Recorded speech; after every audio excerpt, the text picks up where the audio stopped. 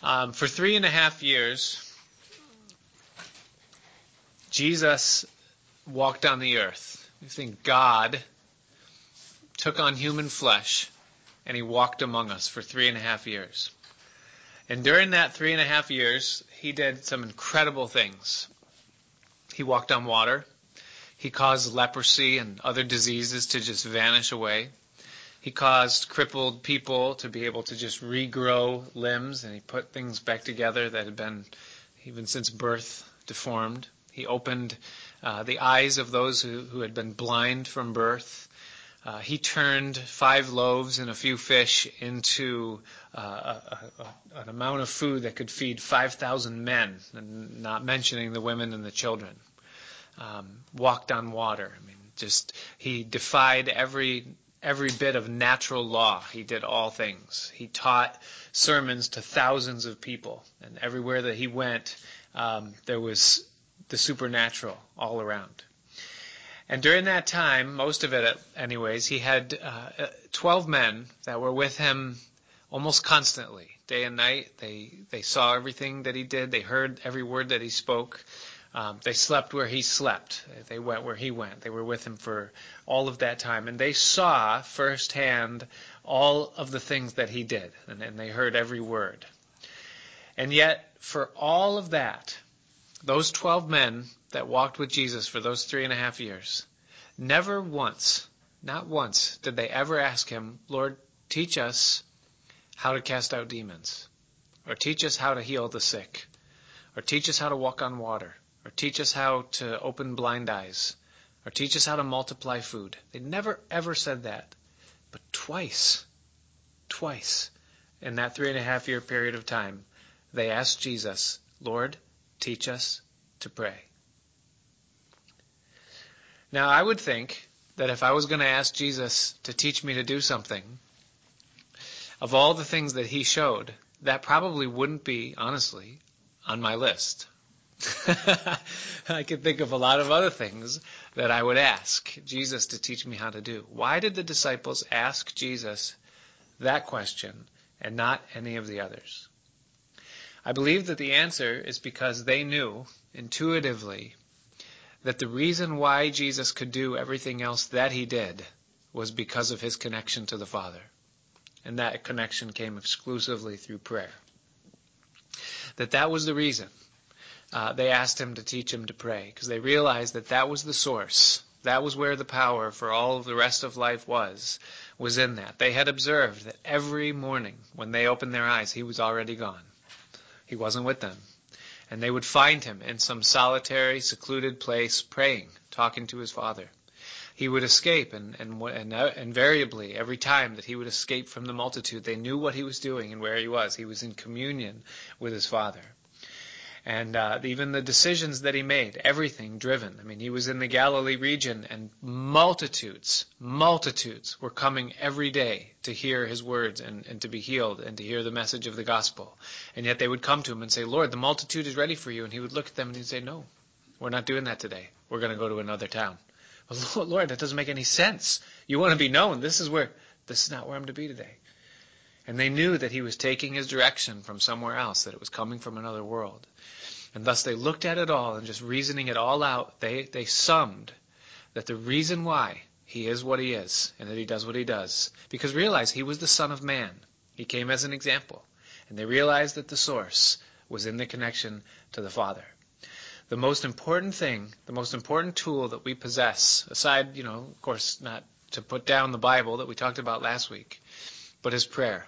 To know what it means to talk to the Lord, to be in communion and in fellowship with him. And that's what prayer is.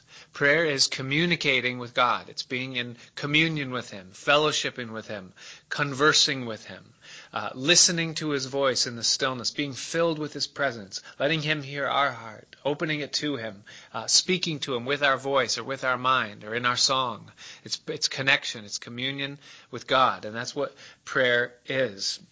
And so this morning we talk about it from a very simple viewpoint in terms of just the very basics of what prayer is and how it works and what it does and all of these types of things. What does the Bible teach us about prayer? And, the first question that we would have if we're, smart people is we would think, okay, well, God is God, and I am not. I am man.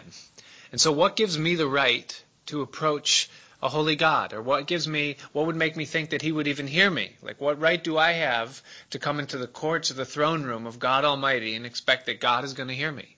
I mean, if you just think about it in an earthly realm for just a moment, how could any of us expect that we would ever gain an audience with a dignitary or with a king or with someone that's in great authority? We would never expect that. Like, we couldn't just walk into the Oval Office and plead our case before the President of the United States.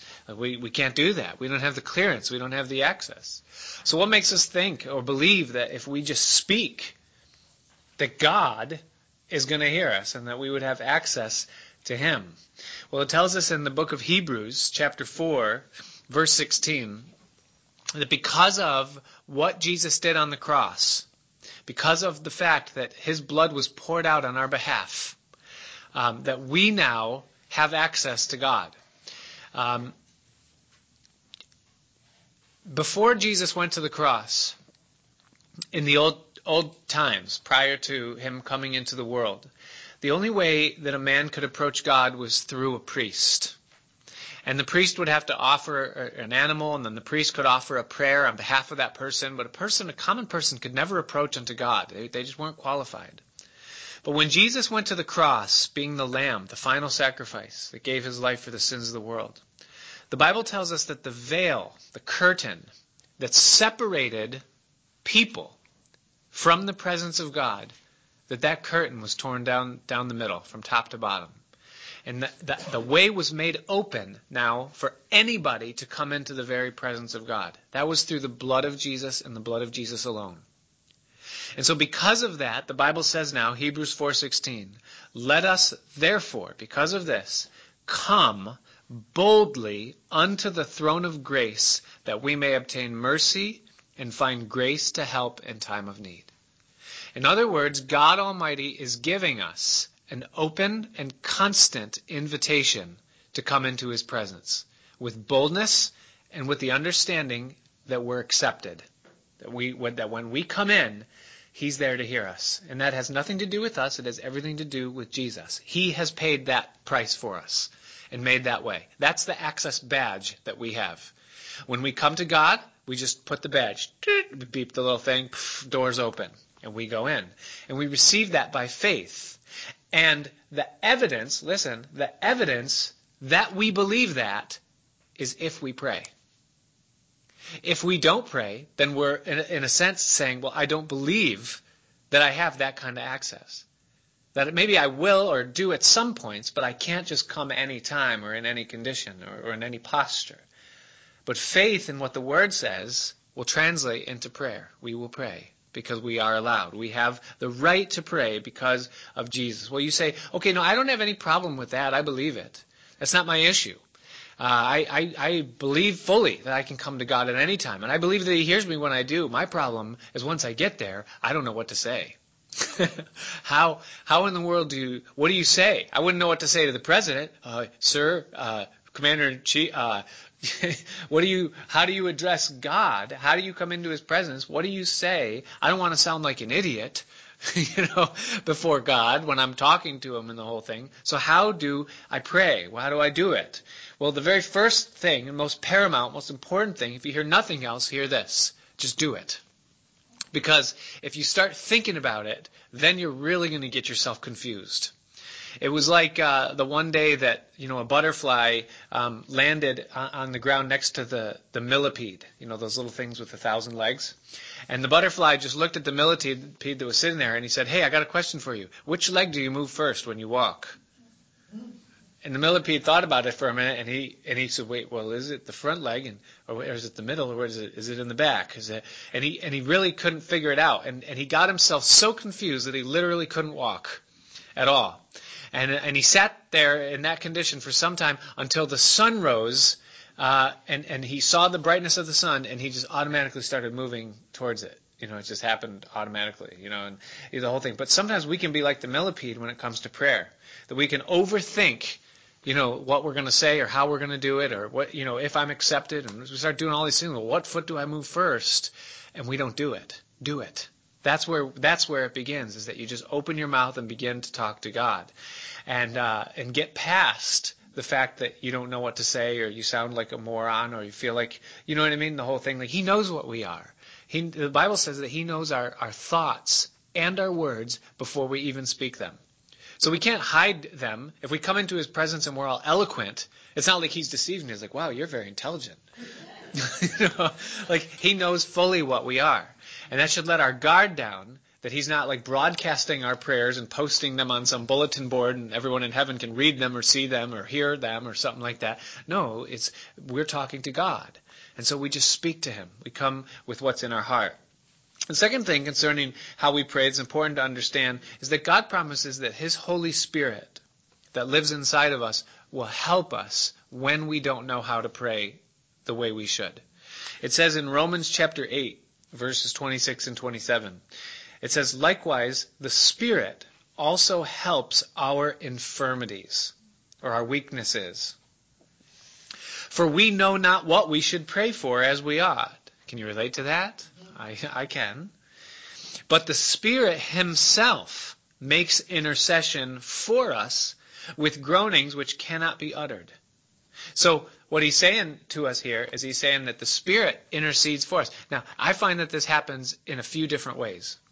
Sometimes I really literally cannot think of it. I don't know what to pray for. And so I'll just begin praying. And as I do that, a thought is generated. And I'll just begin to pray according to what that thought is. And then that will lead me down a certain road, or and then another thought is triggered. And I take it by faith that that's the Holy Spirit giving me the things that I'm to pray for in that moment or at that time, or the way that I'm to pray for it. Another way, as he says here, is just simply through groanings that cannot be uttered. Meaning that when we don't know how to pray like we ought, even if we just groan before the Lord, like that's the early morning prayer, right? You roll out of bed and God goes, oh yeah, I heard that. That was a prayer for strength. Or, and He says, I heard that was a prayer of frustration. You need help, patience or something. But God hears even the groanings, and He's able to interpret them. Why? He says, because He that searches the hearts knows what is the mind of the Spirit, because He makes intercession for the saints according to the will of God. And so the Spirit that lives in us, the Spirit of Christ that lives in us, He helps us to pray by putting things in our hearts that are the will of God, and by just speaking through us in the groanings of our life. And God hears that sometimes even as our prayer. And so the Spirit helps us pray. And that's important to know, that we're not on our own in this thing, that God is helping us even in our prayer. Third thing is to pray in simplicity. When we think about how do we pray. Matthew chapter 6, verses 7 and 8. Jesus said this. He says, but when you pray, do not use vain repetitions. In other words, like it was the custom of the Jews of old, or even of some religious groups even today. When they pray, they just say the same thing over and over again. Or they just read recorded prayers that have been kind of written out, and they just say those things. Kind of like, when we were young, our parents made us say the rosary, and we just repeat these prayers over and over again. We'd see how fast we could do it just to get it done. And, we kind of had the superstition that if we did this, that God was going to hear us. If I put aside the time and say these prayers in this order, and I get the words right, and, maybe there's even a prize for the one who does the fastest, or something. But God says, don't do that. He says, don't pray in vain repetition as the heathen do, unbelievers. For that's a misprint. It's supposed to say they. It's in the notes. It says, for they think that they shall be heard for their much speaking. Be not ye therefore like them. Why? Because your Father knows what you have need of before you even ask Him. So we have the right and the privilege to just pray in simplicity. We can come to God and we can just very simply talk to Him the way we would talk to another human being. We don't have to wax, flowery in our speech and poetic and become like King James linguists. Thou holy God almightieth, and stuff. We don't have to do that. We just speak to Him the way we would speak to anyone else in such simplicity. And it delights the heart of God when we approach Him in that way. And so how do we pray? Just do it. Trust that God's going to help, and just keep it simple. You don't have to be all eloquent or an expert in prayer to pray. Just pray. You say, well, what's the content? What should I pray? What kinds of things should I pray when I do it? And to that, there's a world of answer, and a ton of latitude. But the very simplest is very easily is what is in your heart to pray. The shortest prayer in the Bible, you know what it is? Lord, help. That's it. You know who said it? Peter. So the apostle, right? The shortest prayer was, Lord, help. It was when he was walking on water and he started to sink. And he said, Lord, help. And the Lord reached down and helped him. That was what was in his heart at that moment. It was the need that was the most expedient, and it was answered very swiftly. And that was valid, and so to pray just simply what's in your heart at that moment. Also, whatever words that God gives you at that time. If you read 2 Samuel chapter 7, the verses that are there in the notes, verses 18 to 29, it's a prayer that's recorded by David. And he prayed it after God gave him a revelation of the future. David was told that one of his descendants would be the Christ. And David just kind of went in and sat before the Lord, and the prayer that's recorded in those verses was David's response to what God had revealed to him. And he finishes it off by saying, Lord, thank you for even putting these words in my heart to pray to you. And so sometimes God just puts something in your heart to speak to him. And, that's valid prayer. That's real. That's, God hears that. He puts a desire. He puts a thanksgiving in you. There's times I go outside, in just the right temperature, the right whatever moment, and just take a breath of air, and like the sun is there, and there's a sound, and there's just a thanksgiving that comes out from that breath. Lord, thank you for this moment. Thank you, Lord, for life. Thank you for all the things that you've done for me and that you're doing, and that you've just been so kind. Everything you do is just kind. God, I can't imagine today what it would be like to be right here and not know who to thank for this. That's just what's in the heart at that moment. Let it out. Give it to him. Pray. Give him the thanks and all that. In 2 Chronicles 14, verse 11, again, the reference there in your notes, that was King Asa, in a moment when he got really bad news. He got some really bad news. And he just basically took the letter that he received, and he got on his knees, and he put the letter out on the floor, and he said, God, read this. And then he said, it is nothing with you, Lord, to help. You could help with great resources, or you could help with very little. But Lord, this is yours. I'm putting this before you. I can't do this, but in your name, Lord, would you please handle this? That's it. It's one or two verses, little thing.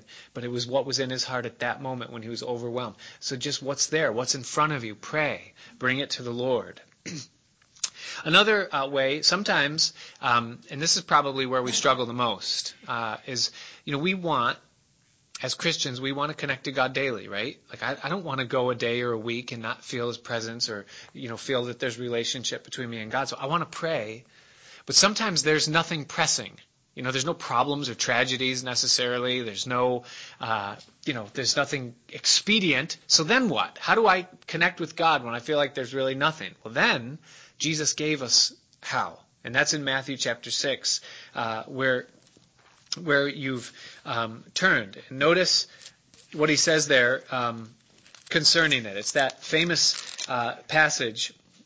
It starts in verse 9. This is the answer that Jesus gave when the disciples came and said, teach us to pray. This is what he gave them as the answer.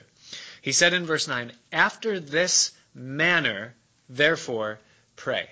Now mark those words that he says after this manner, because the word manner literally means pattern. In other words, it's not the words that you're to repeat. Didn't he just say, don't use vain repetitions? He just said that. So he says, now after this pattern, or after this manner, therefore, pray. And then he gave it to them. And I'll just read it, even though we all probably could quote it. He says, pray, our Father, which art in heaven, hallowed be thy name. Thy kingdom come, thy will be done in earth as it is in heaven. Give us this day our daily bread, and forgive us our debts as we forgive our debtors. And lead us not into temptation, but deliver us from evil. For thine is the kingdom and the power and the glory forever. Amen. Now, the amazing thing is that if this is the answer that Jesus gave to the question, right, Lord, teach us to pray, they would be like, yeah, right, Lord. You're in there for hours. You're up way before the sun. And that's it? That's the whole thing? Listen, it's not the words, it's the pattern. It's the manner that he gave. Now, essentially, what Jesus gives to us here is he gives us nine things, for lack of a better word, or nine factors or whatever, parts to addressing God or coming to God. And here's what they are. And they all start with P. It's there in your notes under section E there, under the pattern. And as first of all, to address the person. Who is it that we're talking to? We're talking to God, right? And who is God? Well, he's become our Father. That's who he is. The Bible tells us in Galatians that we have the right to call him Abba. Do you know what Abba means? Daddy. Abba is the Greek word that translates into daddy. Is that the level of intimacy that we have with God is that he's daddy. And so we're to come to him and we're to realize who it is that we're talking to. And the implications of that are huge. I mean, the fact that he's Father speaks of his authority.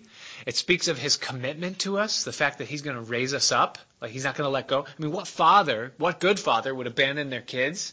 He's daddy, meaning that he's approachable and he's for us, he's on our side. And what Jesus wants for us is that when we pray, at the very beginning, we come into that understanding of who it is that we're talking to. And that's a combination of a lot of things. We want to fear him and respect him, but we also want to be comfortable with him. We want to trust that he wants us there and that he hears us. There's a whole host of things. But that should be at the very forefront when we come to him, is realizing who it is that we're talking to.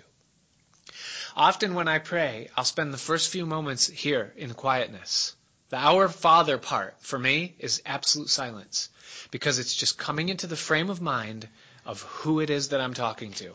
I'm talking to a holy God who loves me. And so that's the beginning, is his person. Then follow that with praise. Notice, hallowed be thy name. Hallowed is just a flowery word that means holy. Holy is your name. Or set apart. Or sanctified. Or separate. And so what you're doing is in your understanding and in your addressing of God, you're acknowledging the fact that he is separate from everything else that exists in all of the universe. There are only two categories of what exists in the universe. God and everything else. And what you're doing when you're saying, hallowed be your name, is you are taking your attention off of everything else and you're placing it upon God, who is singular and set apart. Hallowed be your name. Holy is your name. And so it's praise and bringing to him the understanding of who it is. Then the third thing that Jesus gives concerns our perspective. And that is in the words, thy kingdom come. And that is the end-all goal for all things for us, isn't it? That Jesus would come. I mean, our destination, our home, is heaven. It's not here. We're waiting for that time that we'll live with him in his kingdom and see him face to face. And the reason why this is to be on the top of the list when we pray is that it sets our perspective in the right place. Here's why. Because sometimes when I'm going to pray, I'm going to go to God, right? And I have this whole shopping list. I want to see these things done. God, I want to make more money, and I want to, I need a better job, and I want a marriage fixed, or I need a marriage, or Lord, I want to do this, or I need some clothes, or I wish I was, we got this whole list. And I'm going to bring this to God. I'm going to pray about these things. And then we preface that list by saying, oh Lord, my greatest hope is heaven, and I can't wait to live in your kingdom forever. And then we look at our list and we go, half of these things aren't really that important. When I think about the real context of life, the Bible says that a man's life does not consist in the abundance of the things that he has. So when I think about really what's important, that right there, oh Lord, half the things on this list, forget about them. They're not really all that important. The Bible says, set your affection upon things above, not on things of the earth. For you are dead, and your life is hidden with Christ in God. And so it sets my perspective right. I'm coming to God with the right attitude in prayer when I bring to him that, Lord, your kingdom come. Then the position of my heart in prayer is thy will be done. I shared with the men this morning in our first session, right before you guys came in, we're talking about the people of Israel and how they demanded of God. They demanded a king. They said, God, give us a king. We want a king right now. And God gave it to them.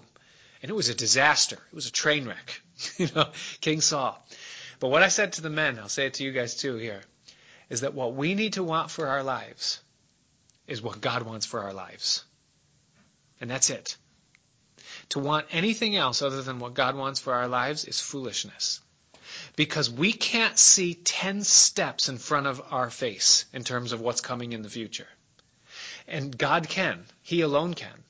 And so for us to demand of God something, not knowing what's coming in the future or what's really good for us, is foolishness. The best place that we can be is in the attitude or mindset of thy will be done. Lord, I'm going to bring these things to you in prayer, but I'm giving you permission to say yes or no or wait or maybe or that's not my plan. I got a no for that because I got a yes to something else. And you know, God, your will be done in these things. And every effective prayer has that position of heart attached to it. Is that God, I'm bringing these things to you, but I'm trusting that you know better than I do and that you're going to do what's absolutely perfect in my life. Your will be done. On earth as it is in heaven. In heaven, you see all things. On earth, I don't see that much. So Lord, you do what you see, and I trust you for what's best. And so that's the position of my heart as I pray. And so now I've approached God. I've hallowed his name, set him apart. I've got my perspective right. The position of my heart is one of submission. And so now I bring my petitions, right? Thy daily bread, or give us this day our daily bread. That's petitions. Now I bring to God the things that I need. Lord, my attitude today is wretched. Can you fix this? Because I can't. Lord, I need strength today. I've got so much going on. There are these circumstances going on in my life. This is going on in my family. Lord, my parents are driving me nuts. My kids are driving me crazy. My spouse, Lord, help, please. Lord Jesus, you see what's going on. Lord, I'm sick. Or then the other things that we pray for other people. Lord, my sister-in-law, she needs your help. She's going through this battle.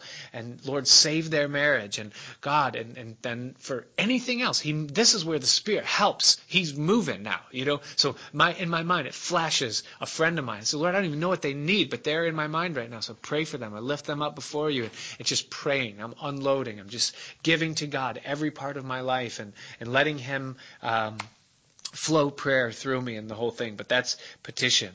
Then he follows that with pardon. And that is where Jesus says, forgive us our sins as we forgive those that sin against us. Isn't it interesting to me, or to you as it is to me, that he doesn't put that first?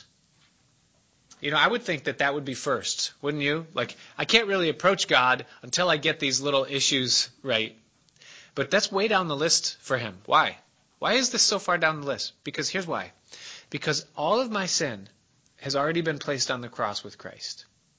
That when I approach God in Jesus' name, he sees me as though I was Jesus, coming to him and talking to him. Jesus is without sin. So he sees us already, because we're saved, as sinless creatures. That's what God sees when he looks at us. Therefore, we're accepted. However, we know, and he knows, that on earth we are also full of all kinds of things, right, that need to change and whatever else. And he's the one that has the power to change those things. And so part of our prayer is the confession of our sin, bringing it to him and saying, Lord, these things are twisted in me. And I want to be honest with myself, and I know you see it already. So Lord, help me with this. I'm struggling. Lord, old things that shouldn't be here anymore are still here. Desires that shouldn't be there. Anger issues that are still here. Jealousy issues that are still here. Lord, please take them out of my life. There's bitterness in my heart towards this person that did this to me in my past. Lord, help me to forgive them. Help me to let go of that. Forgive me that that's even in me. Lord, I'm selfish. I'm self-absorbed. I'm self-consumed often. Lord, change me from the inside out. Lord, I have a money problem. I love money. I know that's going to destroy me if I let it keep going. Lord, temptations to old addictions, they're coming up again. Please, Lord, break the power of those things in my life. He's there to help you with those things. That's what he wants to do. And so he calls us to confess them to him. And so we ask him for the pardon. The next part of it, very important, is the path. Notice what he says there. Lead us.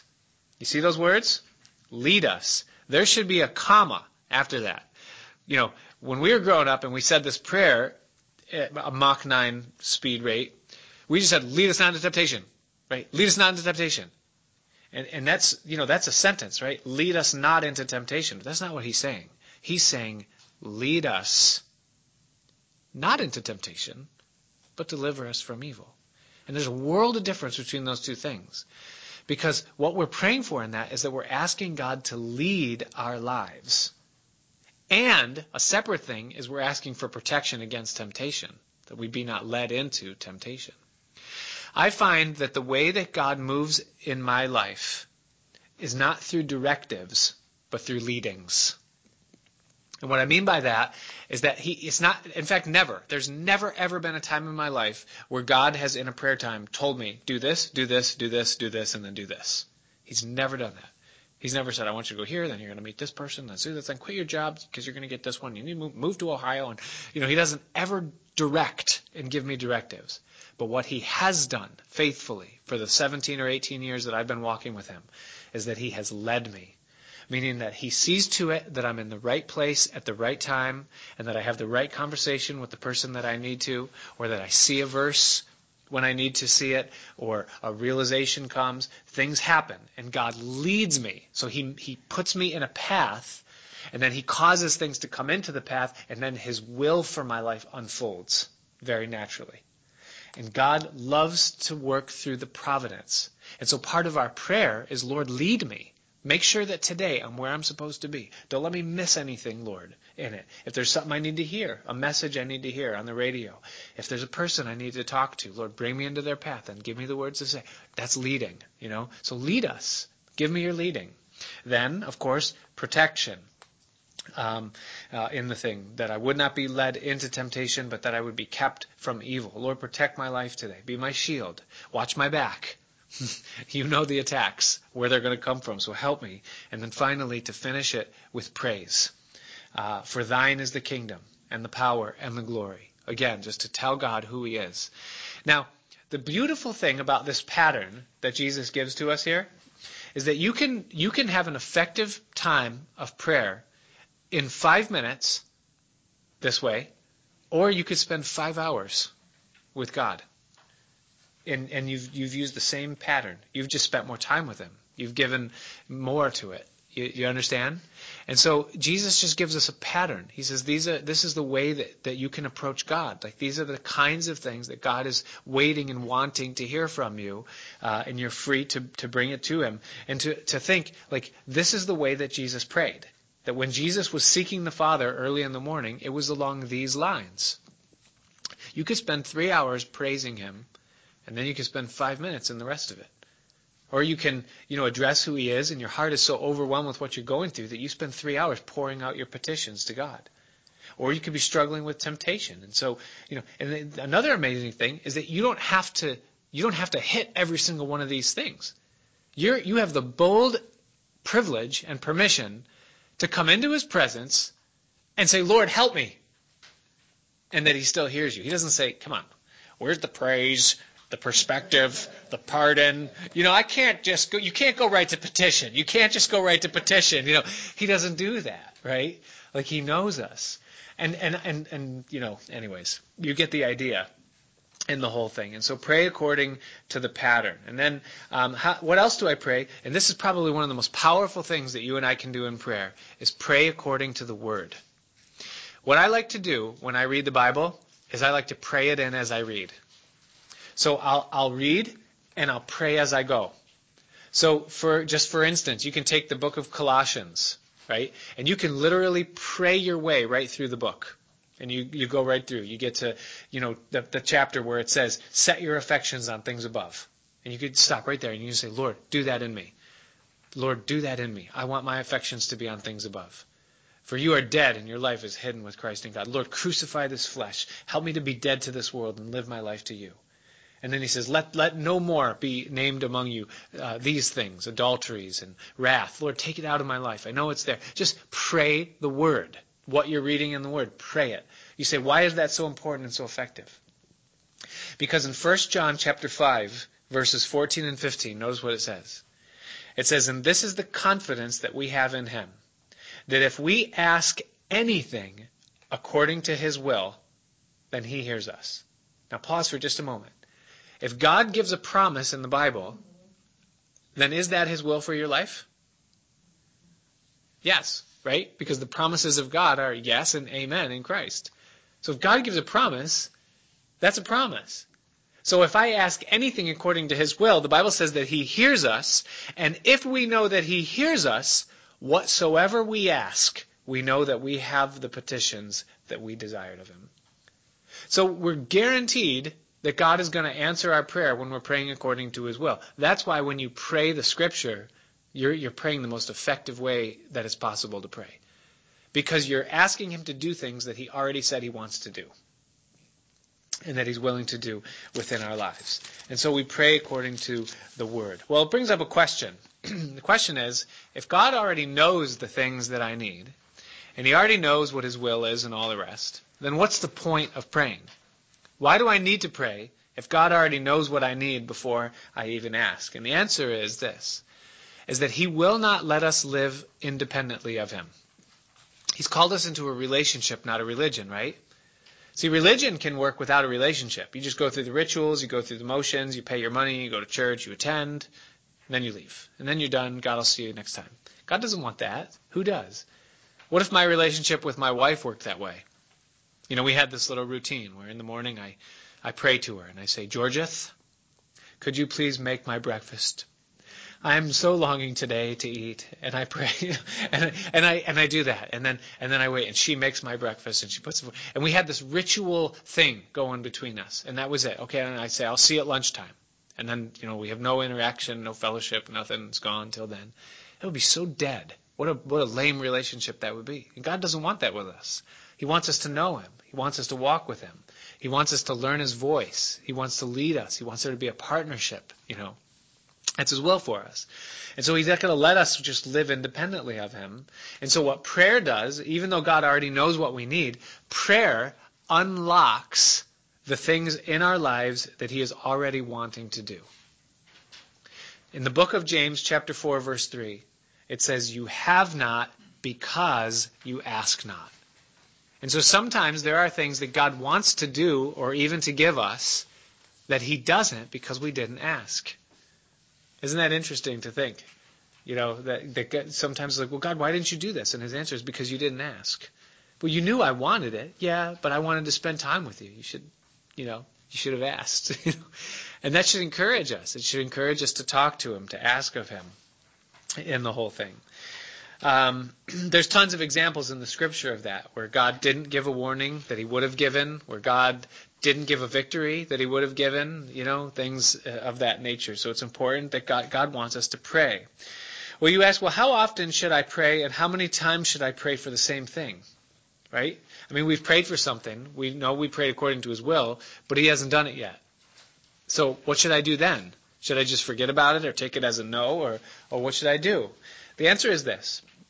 The answer is that we should pray as long as it takes or as many times as it takes for us to get an answer from God. And we get the example of that from the scripture itself. There are times in the Bible where people prayed once and God gave an answer. In Genesis chapter 24, you have the servant of Abraham who was on a mission. He had to find a bride for Isaac. And he comes to the place and he says, God, let it be that when I ask one of these women to draw some water for me from the well, if she says, I'll get water for you and for your camels, then I'll know that's the one. And so he goes up to the first woman. She's pretty kind of attractive, and he thinks she'd make a great one. And he says, hey, could I have a little water from the well? And she looks at him, and she sees the camels. He has 10 camels with him. And she says, yeah, I'll get you some water, and let me get some water for your camels too. And he goes, ugh! And then he waits until she finishes, watering all. I mean, you know how much water a camel drinks? They only drink once every 2 weeks, So she draws all this water, and she gives enough water for all 10 camels, and he waits till she finishes to make sure that God really answered the prayer. And then he looks at her and he says, come here. And he gives her the bracelet and the ring and the earring and the whole thing. And he's like, boy, your life, you are made, woman. You just did the right thing at the right time, the whole thing. And then the servant rejoices that God answered his prayer. But he only prayed it one time and he got an immediate answer to prayer. And sometimes that happens. We pray, God answers quick. And I've had that happen in my life. You hopefully maybe have. If you haven't, you will. There's times that God just responds. And then we're like, good, I finally got this prayer thing dialed in. And then the next thing comes up, right? And we pray, and nothing happens. And it's like the word just bounced off the room and hit us in the face again, And you say, what gives? Well, that sometimes happens. If you look at Elijah, the prophet Elijah, he prayed. You can read about it in 1 Kings 18, verses 36 and 37. He prayed this 10-second prayer, asking God to make fire miraculously come down from heaven. He said, "Oh God, that they might know that you are God and that I have done these things according to your word." He finishes the prayer, and fire comes down from heaven miraculously. And this tiny little prayer. You're like, come on, why can't that happen when I pray? And all of those things. But just a few minutes later, same day, a few minutes later after that whole thing happened, and it was time for rain to come, and he knew that rain was going to come. He said to his servant, he said, you stand out here, I'm going to go in there and pray, and you let me know what's going on out here. And so he goes in and he prays, and he says, God, send rain. And he comes out, blue sky, sun beaming, sunburn, servant sweating. He's like, nothing? No, nothing. He goes back in, he prays again. He comes out, sun beaming down. He goes 7 times.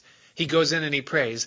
And when he comes out the 7th time, he says to his servant, he says, do you see anything? And the servant goes, blue skies, Captain. But if you look way off in the distance on the horizon, there's a tiny little cirrus cloud about the size of a man's fist.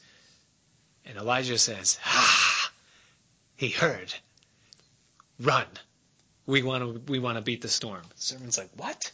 What are you talking about? Before they got down the side of the mountain, the heavens were open, and it was thundering rain upon them, and the whole thing. 7 times. Well, why did it take 7 times when previously it only took 1 time? I don't know.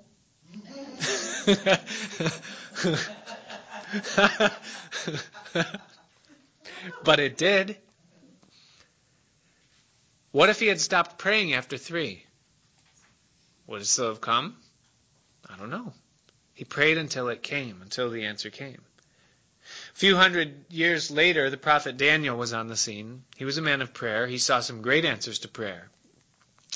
And in chapter 10 of Daniel, we're told of an instance where Daniel needed some info. He needed some intel. And so he prayed, and he asked God for it. And it took 3 weeks of fasting and prayer. 21 days Daniel prayed and fasted and waited on an answer from God. And he got no answer for 21 days. And then, when the answer came, we get some incredible insight. It says that Gabriel, the angel, being caused to fly swiftly, came to Daniel, and he said to him, Daniel, you are greatly beloved. And listen to this. Let these words ring. He said, from the moment that you set your heart to seek after God, I was sent to give you this answer. From the moment you started to pray, I was sent with the answer. But it took me 21 days to get here because I was hindered by the prince of Persia, speaking of a demon or a satanic entity that was resisting the message from getting to Daniel. That's huge to think about. And it answers part of the question, doesn't it? Why does God have us persist in prayer? Because sometimes there's something going on that we can't see or understand that's hindering the answer from getting to us. And God's saying to us, don't give up when the answer doesn't come right away. Just persist. Because there are invisible things going on that you don't understand, that you can't see, and that you need to pray through those things. Now again, what if Daniel after 5 days said, you know what, God's not answering, let's just move. What would happen then? I don't know. Does the Prince of Persia win? Maybe. Maybe the message never gets to him. Or maybe the message get there, but Daniel's no longer waiting. Right? So the post office shows up, but Daniel's already moved. Paul prayed 3 times, and then the answer came. You know what the answer was? No. Lord, would you remove this thorn from my flesh? And he prayed it 3 times, and finally the answer came, and God said, no. My grace is sufficient for you. This thorn in your flesh is your friend. If I take it out, it's gonna it's going to set you up for damage down the road. You need this thorn in your life right now. But do you see how the answer was no, but it still made Paul understand why? So God gave an answer, even though the answer was no. But Paul was given the wisdom to understand why he was struggling the way that he was. Jesus prayed 3 times that the cup would pass from him, right? And the answer was no. The cup didn't pass from him. But we're told that he was heard. God heard him, nevertheless. And so we're to pray as long as it takes to get an answer. Jesus in Luke 18 told the parable of an unjust judge. And he basically said that there was a widow who came to a judge, and she complained. She said, I'm being ripped off. They're taking advantage of the fact that I'm a widow and I'm weak and I have no help. And would you please help me? And the judge didn't care. He was an unjust judge. He could care less. He said, I don't fear God, I don't regard man, and I don't care about your issue. Basically, that was the position. But the woman came day after day after day after day. And finally, the judge said, enough, all right. Oy vey. He said, I'll help you. And he helped the woman because she was perpetually coming. And you say, great, that's the heart of God. I'm an annoyance to him. He doesn't care about my cause. No. Listen, it was a parable of contrast, not a parable of comparison. He was saying essentially that if an unjust judge will listen to a woman who comes with perpetual askings, how much more will your Father who loves you not quickly avenge those that ask? And the point that Jesus was making is this, is that prayer is not overcoming God's reluctance. Well, he doesn't want to, and I have to, annoy him to get him to do something. No. It's not overcoming his reluctance. It's laying hold of his willingness. And so he calls us to come and to pray. And so we're to pray until we get an answer. Why does God say no or delay the answers to our prayers? First reason is because sometimes the thing that we're asking him for or asking him to do isn't good for us. We all understand that as parents, right? My son asked me for a shotgun. Dad, I really want a shotgun. You're 12. I'm not giving you a shotgun. I might want to give him a shotgun someday, but not now. Psalm 84, verse 11, it says, for the Lord God is a sun and a shield. The Lord will give grace and glory. No good thing will he withhold from them that walk uprightly. That's a promise. He will not withhold a good thing from those that walk uprightly. Which means this.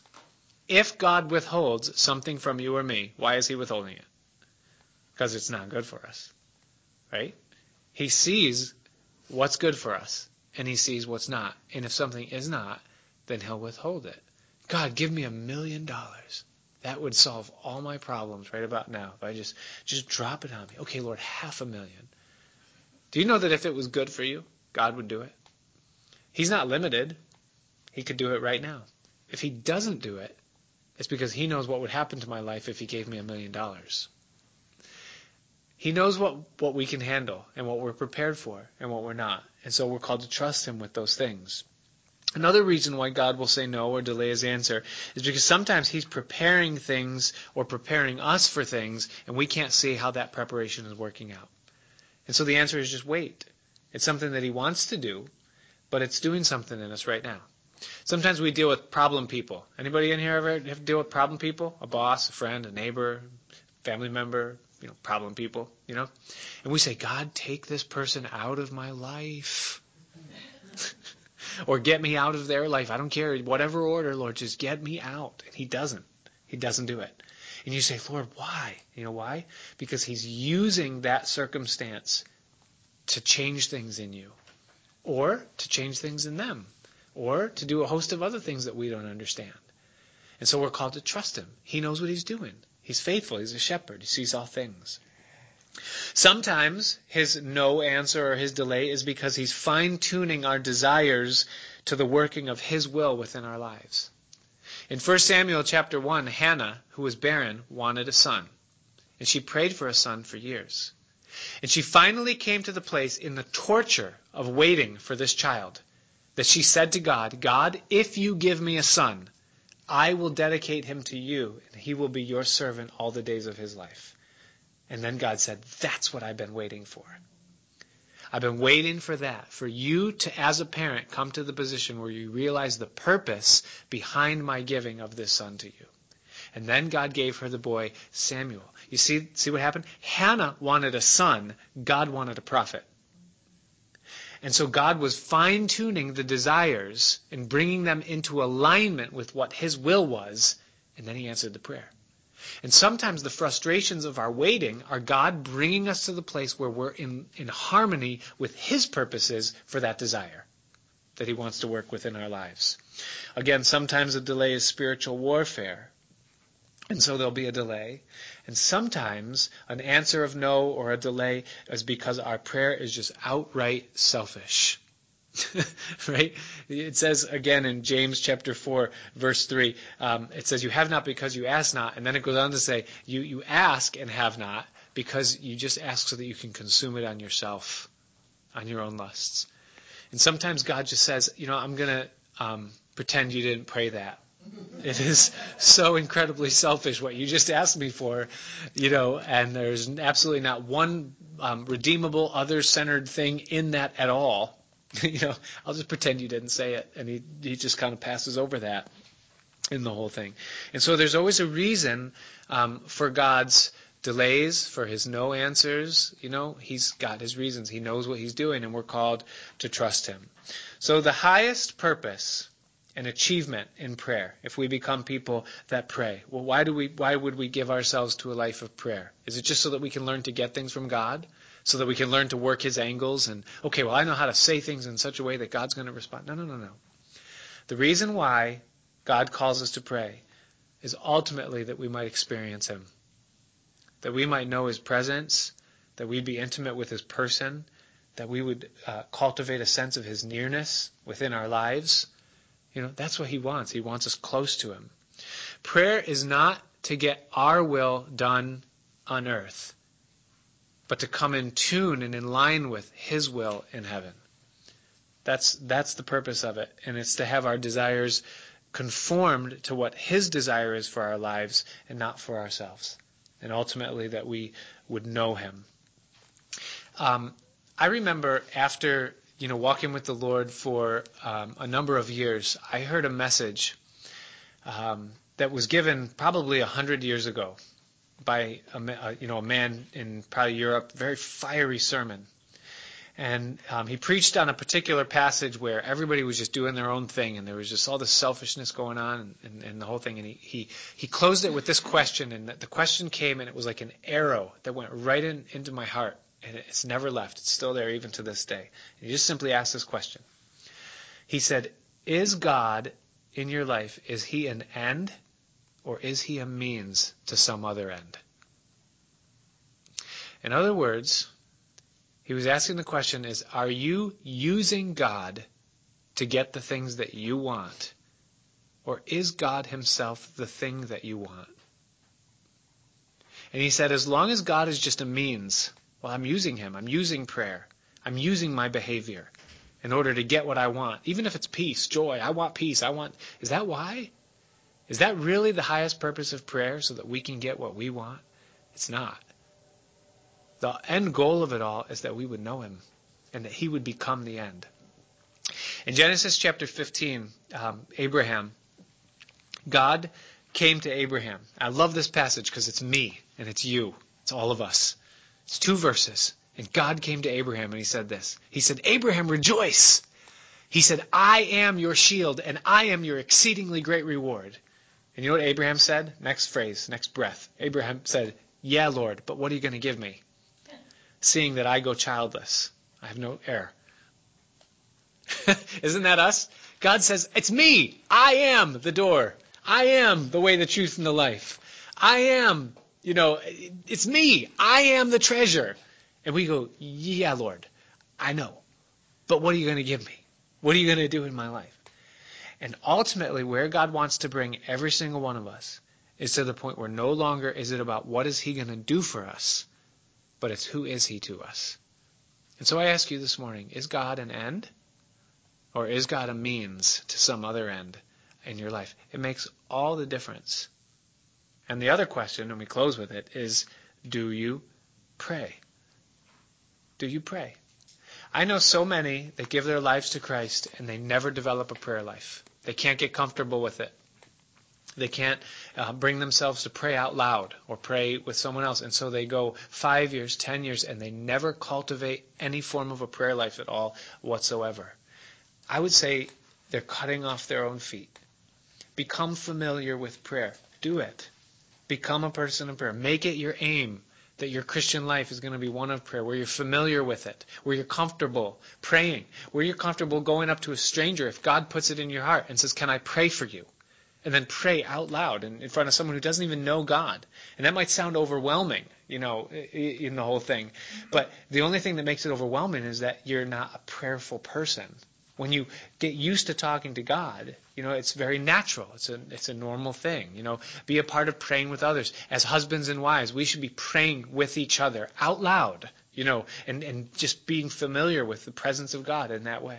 As individuals, we should pray, not just in our thinking. There's a difference. You can pray with your thoughts. You can pray without moving your mouth. God hears it. But there's a difference between thinking and praying. Thinking is not praying. Not necessarily. So praying, speaking for things in prayer, is important that we do it. And it reminds me, just in closing, of that saying, right? Sow an action and you'll reap a habit. Sow a habit and you'll reap a lifestyle. Sow a lifestyle, you'll reap a character, or maybe it's backwards, sow a character, reap a destiny. But it starts with just doing it. Pray. Just pray. Don't let it be a taboo thing to you. It's essential for our growth. So that's prayer. Next week, we're going to talk about being filled with the Holy Spirit. What does it mean to have the Holy Spirit of God living in us and having the Spirit of God empowering us and working through our lives? So we'll do that next week. And